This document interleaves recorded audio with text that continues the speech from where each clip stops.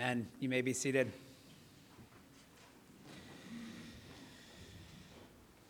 Well, I invite Ruling Elder Matt Balaka to come to deliver the first of a series of messages that's been on his heart about speaking about evangelism and the importance of the church's role in that work, the Great Commission that's been given to us. And so we begin here with the topic, what is the Evangel? You can look at Romans 6:23.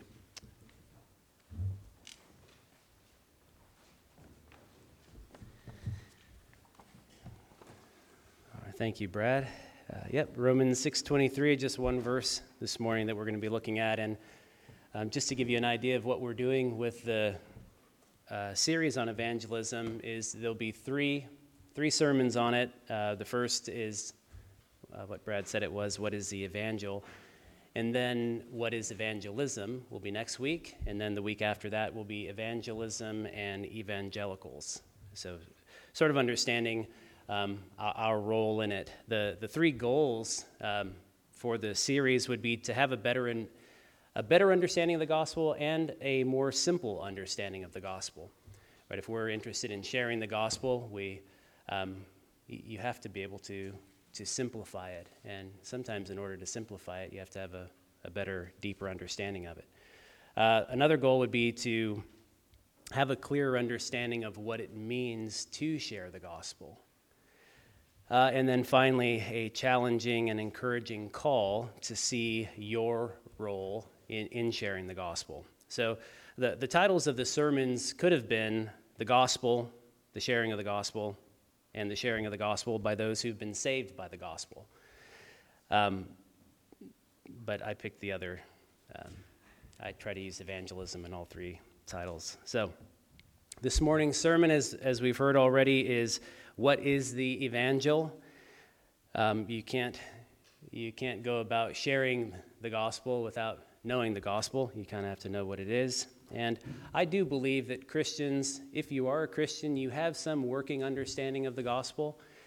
You can't be saved apart from some understanding of the gospel. You have to know who you're trusting. You have to know who your Savior is.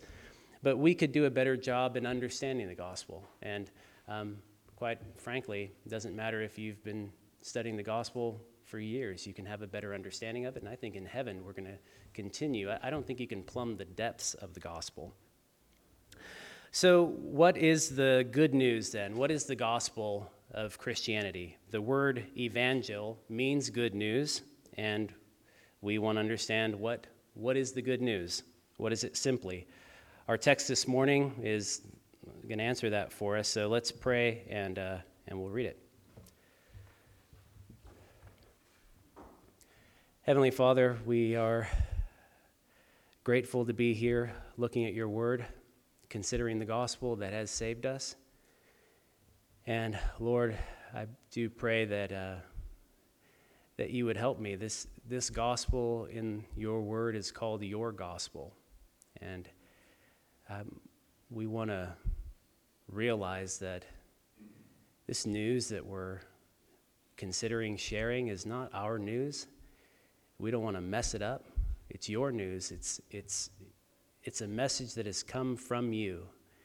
And as I consider speaking on this passage of your word and helping us get a better understanding of the gospel, I pray, Lord, that you would speak through me, that whatever is good from what I've prepared and true and accurate would be received by your people, that we might gain a better understanding. I pray that your Spirit would be at work in all of us. In Jesus' name, amen. Romans 6:23. For the wages of sin is death, but the free gift of God is eternal life in Christ Jesus our Lord. Okay.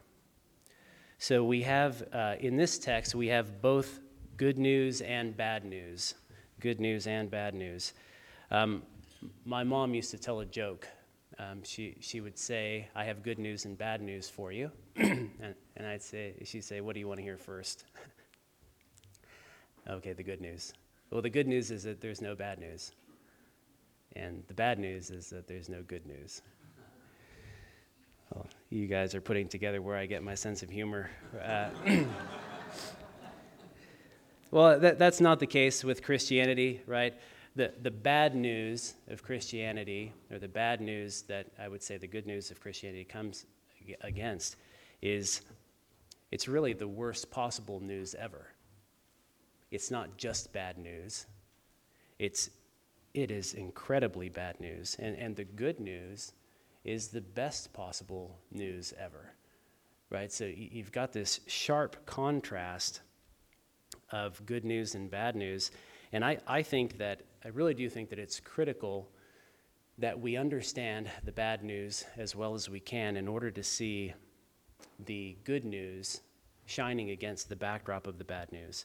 So there is a tendency, I think, among just Christianity in general, or Christians in general, to soften the bad news. You know, you think of sayings like, you know, God is not so mad, and man is really not so bad.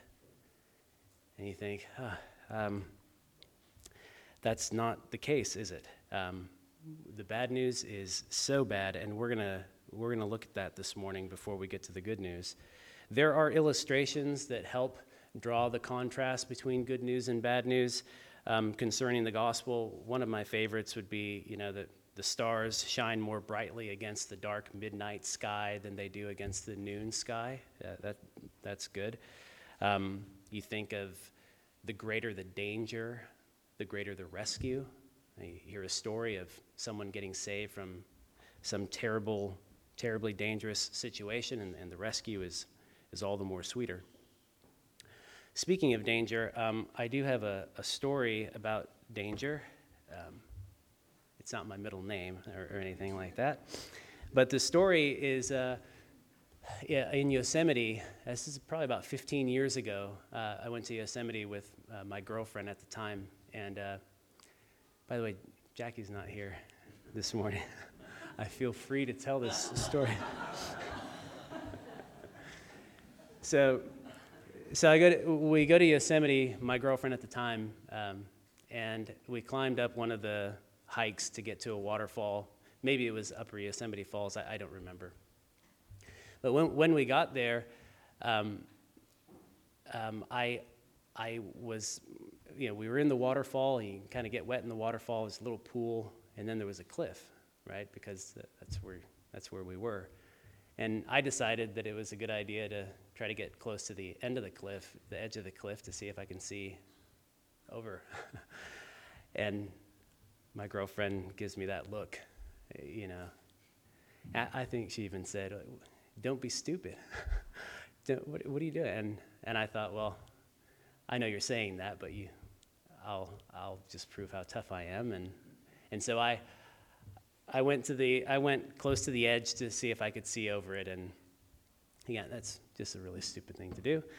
And she told me so, and she continues to tell me these things. It was Jackie that I was with at the time, and that look that she gave me is one that I've grown so accustomed to, and I still get it. Maybe not quite as often. I think I might be maturing a little bit. So one of the things that I think is interesting about that is obviously I didn't think that it was as dangerous to do what I did up on that cliff. But if I saw one of my kids up there, like I see my kids do things in the backyard, and I'm like, no, don't do that, right? And I'm turning into my mom, right? My mom used to, you know, wouldn't let me ride my bike without holding onto the handlebars and stuff. And I get this feeling of it's like a dangerous situation when I see my kids going through it. Just seems more real to me than if I was there myself. So as we consider the good news of the gospel and the bad situation from which the gospel saves us, we're going to use a cliff illustration to help us understand that. Not the Yosemite cliff, but consider a cliff on the side of Mount Everest. Okay, about halfway up the mountain, and I looked this up. That would be about 15,000 feet up, about a little over 1,000 stories, right? If you're thinking of a building.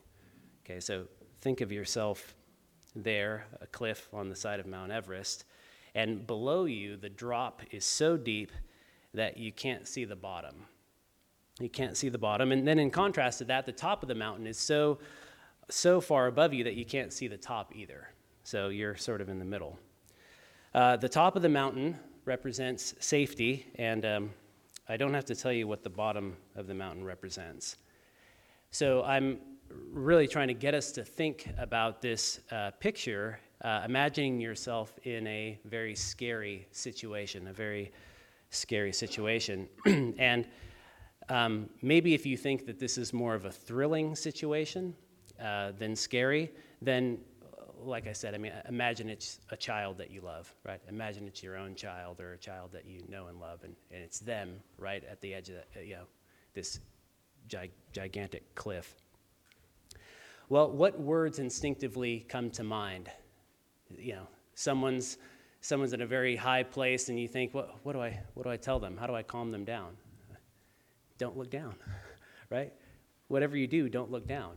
You'll scare yourself to death. You'll get dizzy. You'll fall. Just don't look down. And I think that many people walk around in the world, unbelievers. Whistling in the dark is the way I've heard it described, right? It's dark, there's a danger, there's something ahead of us, death is coming for all of us, and people are just whistling in the dark, right? I just get my mind off it. If I can get my mind off of this, then I'll be okay. But we don't want to do that with Scripture. The bad news for mankind is real, and it's no use just trying to get your mind off of it. And we want people to understand that we're in a terrible predicament as sinful humanity. What we're going to do is, in order to get a better understanding of the good news, we're going to look down this into the abyss from half of Mount Everest, and we're going to look down as deep as we can. We're going to see how dark the bad news is. So in our text this morning, the wages of sin is death. Okay? Wages of sin is death. Wages are what you get paid by your employer. Okay, wages are also your compensation that corresponds to your work. Wages are what are due to you. Wages are what you've earned. Wages are what you have coming to you. Wages are what you deserve. Are you a sinner? What wages do you have coming to you? Now, as I mentioned earlier, when I was younger, you're sort of naive about your own mortality. And I was one. I didn't become a Christian until later. I was one of the people that just tried to get eternity off my mind. Some people would try to talk to me about that, and I don't want to hear anything about that. I'd be running the other way. And even now, this is the interesting thing, even now when I consider that I'm a sinner and that what I deserve for my sin, it's almost like I don't take that as seriously as when I start thinking about it with relationship to my loved ones, my kids, my family, my wife, my mom and dad. It's like I take it more seriously when I'm thinking, well, you're in big danger. And they might say, so are you. Yeah, but I don't take it I take it more seriously. I'm thinking about my loved ones. It doesn't shock me as it rightfully should, I don't think. So let's peer then over the edge of this cliff, and I'll go first, okay? So I deserve to die, and I deserve to be cast into hell forever. My two brothers and my sister deserve to die and deserve to be cast into hell forever. My mom deserves to die, deserves to be cast into hell forever. I knew these are going to be hard to read. My dad deserves to die.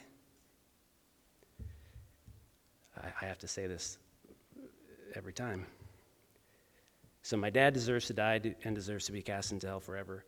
My wife deserves to die, deserves to be cast into hell forever. My 2 daughters.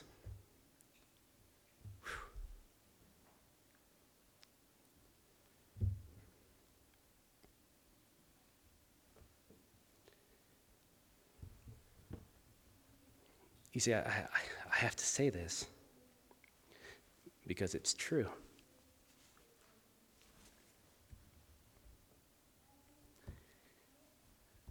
But I can't say it.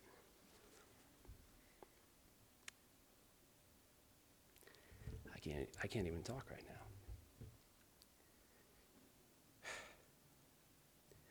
Okay, so my 2 daughters deserve to die and deserve to be cast into hell forever.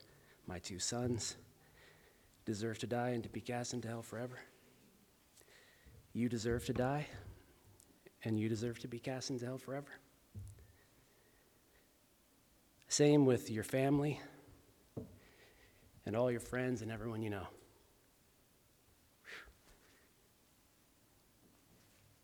You know, I practiced reading those, and I was able to read them before, but I knew it'd be more serious now. Okay, all have sinned and fall short of the glory of God. Romans 3:23. And I was going to ask, is that hard to think about?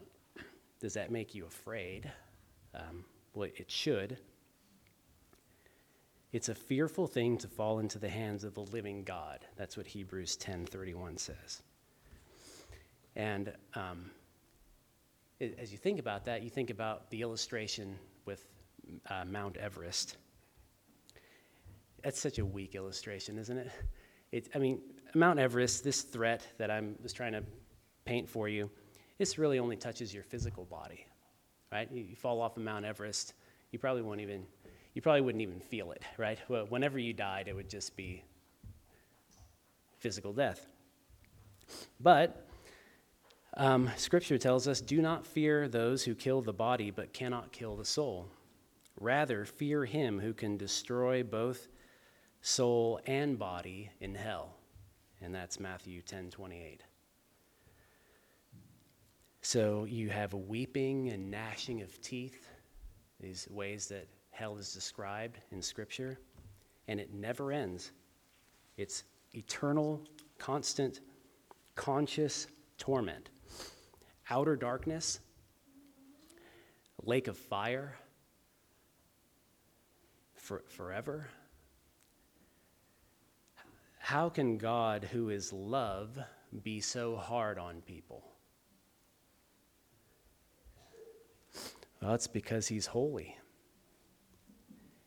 And we don't really understand what that means. God loves goodness, and God hates wickedness. He hates it. And not only does he hate wickedness, he hates wicked people. That's what Psalm 11:5 says. Sin is an affront against God. It's an insult to him. It's a stench in his nostrils. And we are all loaded down with more sin than we can ever imagine. Have you ever met a homeless person?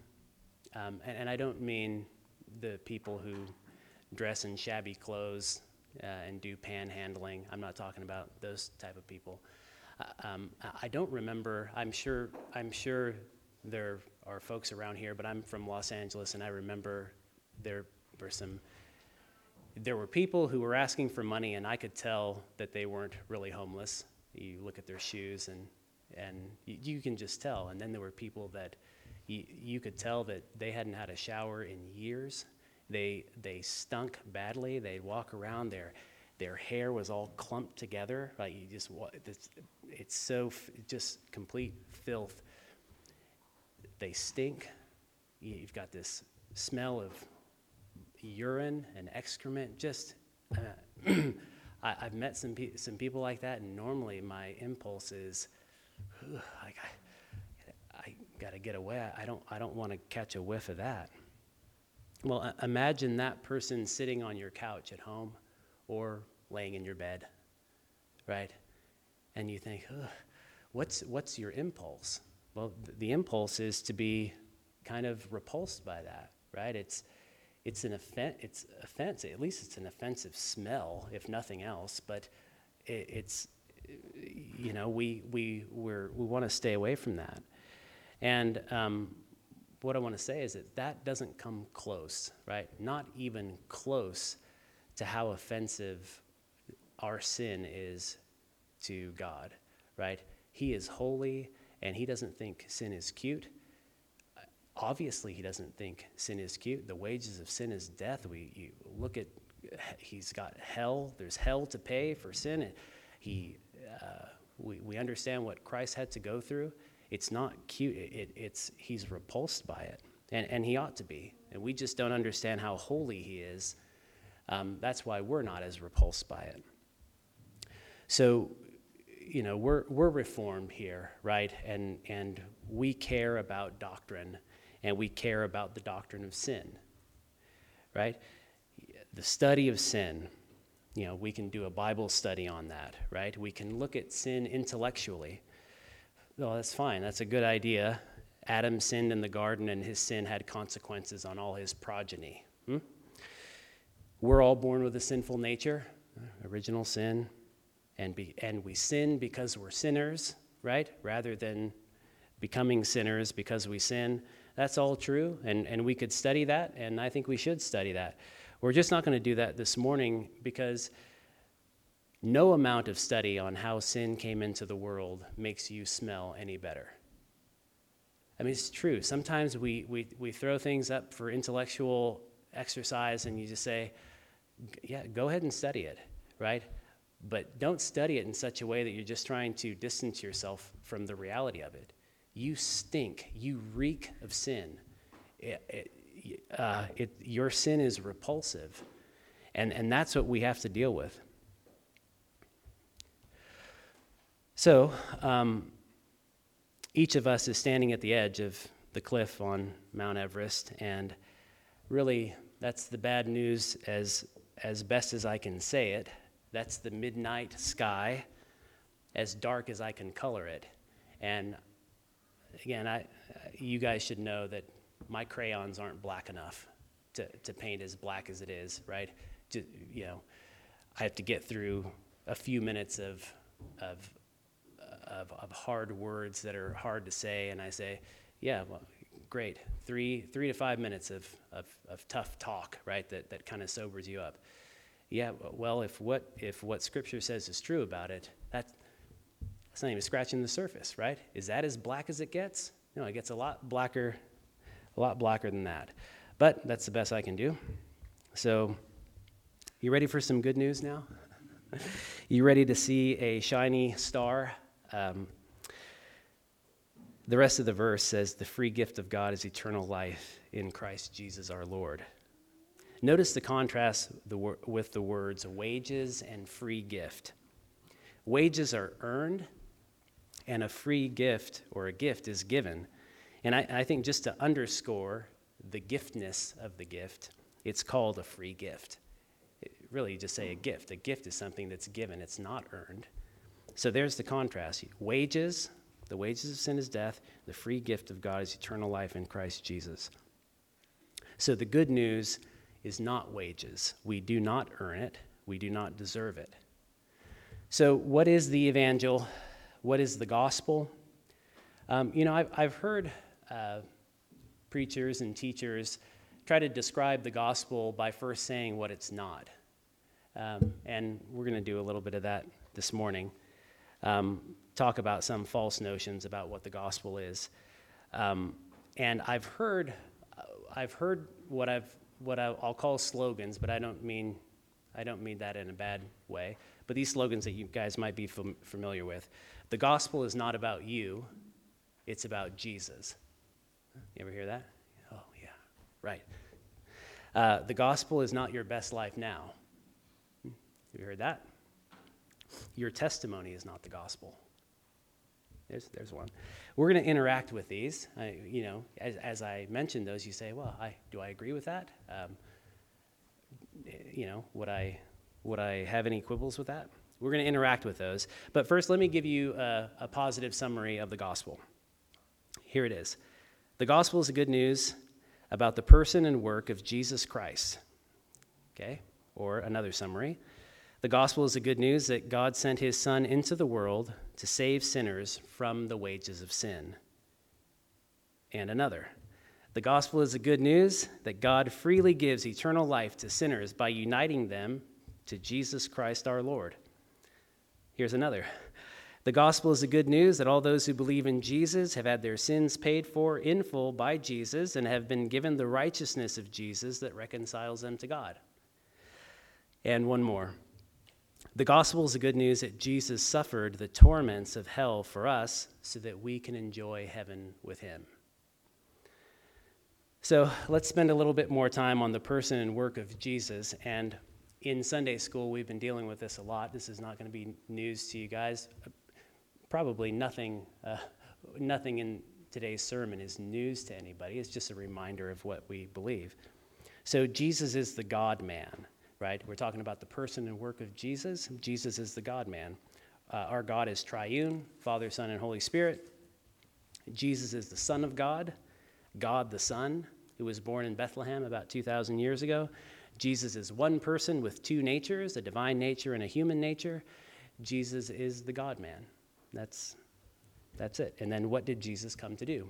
Well, he lived a perfect life. He earned, by keeping the law of God perfectly, a righteousness that deserves heaven. And Jesus also died on the cross and suffered the full wrath of God for the sins of his people. He suffered the anguish of hell as the wrath of God was poured out on him. And that's some of this stuff that we were talking about in Sunday school. Jesus is our substitute. We need to be perfect as our Heavenly Father is perfect, Matthew 5:48, and Jesus was perfect on our behalf. The wages of sin is death and hell, and Jesus suffered the wages on our behalf. Sin is dirty, it is foul, it stinks, it's ugly, it's wicked, and God will have no part of it. And we, as we said earlier, we're all loaded down with it. But the blood of Jesus washes it away. The blood of Jesus, his Son, purifies us from all sin, 1 John 1:7. Jesus doesn't wash away some of our sin or most of our sin, but all of it. We need to be pure to enter heaven, and Jesus makes us pure. That's good news. That is good news, to have Christ as your sure hope in life and death. You know, we don't know when we're going to die. We don't know when our footing on the cliff is going to give. But if we're in Christ, we have nothing to fear. If we're in Christ, we don't fall off the cliff into the abyss. We fall into the everlasting arms of Christ, and he takes us to the top safely. That's what death is to the Christian. So how foolish to trust our own feet, which are made of clay, to keep us safe from falling when Christ would have us to soar on eagle's wings, Isaiah 40:31. All right, just to end here, let me go ahead and interact with those slogans that we talked about just to get some clarity on the gospel. The gospel is not about you, it's about Jesus. I've heard that, and there's something that I agree with about that, and then there's something that I disagree with about that. It is true that Jesus is the hero of the gospel, and you're not. That is certainly true, and mankind likes to try to make everything revolve around him, and that just ain't the case. Jesus is the hero of the gospel. But the hero saves his people in the gospel. And you're one of his people if you're in Christ. So is the gospel really not about you at all? Does it have nothing to do with you? I've heard people say that. Just try to emphasize this point. The gospel's got nothing to do with you at all. Nothing, right? Jesus is the star of the show. That's true. But he's purchased a ticket for you. You're there. You're in the audience. The gospel is about you in this way. You're the dirty one that Jesus came to clean. All right, the gospel is not your best life now. Well, I think this depends on how you define your best life. If you mean health, wealth, and prosperity, then the gospel is certainly not your best life now. But if you are to live a life that is one of true joy, and if true joy is defined as your best life now, then the gospel most certainly gives you your best life now. Far better than physical health, material wealth, and worldly prosperity. If you're a Christian, you have all you need for true joy, and that's the best kind of life. You're reconciled to God, and you have Jesus Christ as your best friend. Man, does it get any better than that? Your testimony is not the gospel. This is the last one. I think it depends on your testimony. A good testimony is how Jesus came into your life and saved you. So your testimony is not the gospel per se, but your testimony should be about how the gospel, how the person and work of Christ came to save you, right?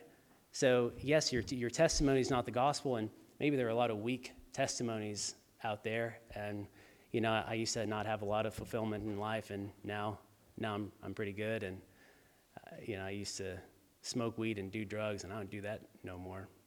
Praise be to Jesus. Is that the gospel? No, that's not the gospel. No, Jesus saved you from falling off the cliff into the bottomless pit. And Jesus saves you and promises to take you safely to his celestial kingdom far above the peak of Mount Everest. So what is the gospel? What is the evangel? I'm trying to give you a bunch of different summaries just to help us get clarity on it. It's the good news that Jesus came to save us from the wages of sin and give us everlasting life. And we'll close with 1 Timothy 1:15. The saying is trustworthy and deserving of full acceptance that Christ Jesus came into the world to save sinners, of whom I am the foremost. Let's pray. Father, we're grateful for the good news of the gospel. We're grateful for the person and work of Christ. We know that this news actually comes to us in Christ. It's a person. This good news is reconciliation with you through your Son, Jesus Christ. And your Spirit indwells us and unites us to Christ. And it's such good news, Lord, that we do want to meditate upon it. We want to have a deep understanding of it. And we want to be able to have a quick summary of it. It's not wrong to have a quick summary. Your scripture gives us a quick summary of it. As was prayed earlier today, we pray that we would have the gospel at the tip of our tongues, that we would understand and recite and reflect upon and preach the gospel to ourselves, that we may know it more. And Lord, if you bring opportunity for us to be able to share that gospel with someone, we pray that you would help us to do that. Help us to realize that sinful man is in a terrible situation. The wages of sin is death, and the darkness of life outside of Christ is unfathomable to us. Help us not to forget that. And we are so grateful that you've given us your Son and that you've saved us. And it's in his name that we pray. Amen.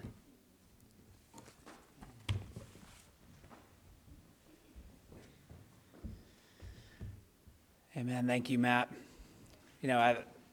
I've gone out and done evangelism before and kind of witnessed to people, and it's terrifying and intimidating. And I've done that with a lot of different personalities. But I would just encourage you, if you haven't gone with Matt before, you really should. He does have a gift for articulating the gospel. to those that he interacts with, and he has a boldness that few of us have, to be able to walk up to someone and share that truth with them in love. And it's clear in the way he does that. So I'd encourage you to join him one of these fourth Saturdays. But let's go ahead and stand and respond to this message of the gospel by singing the gospel now. Hymn number 278, Nothing But the Blood.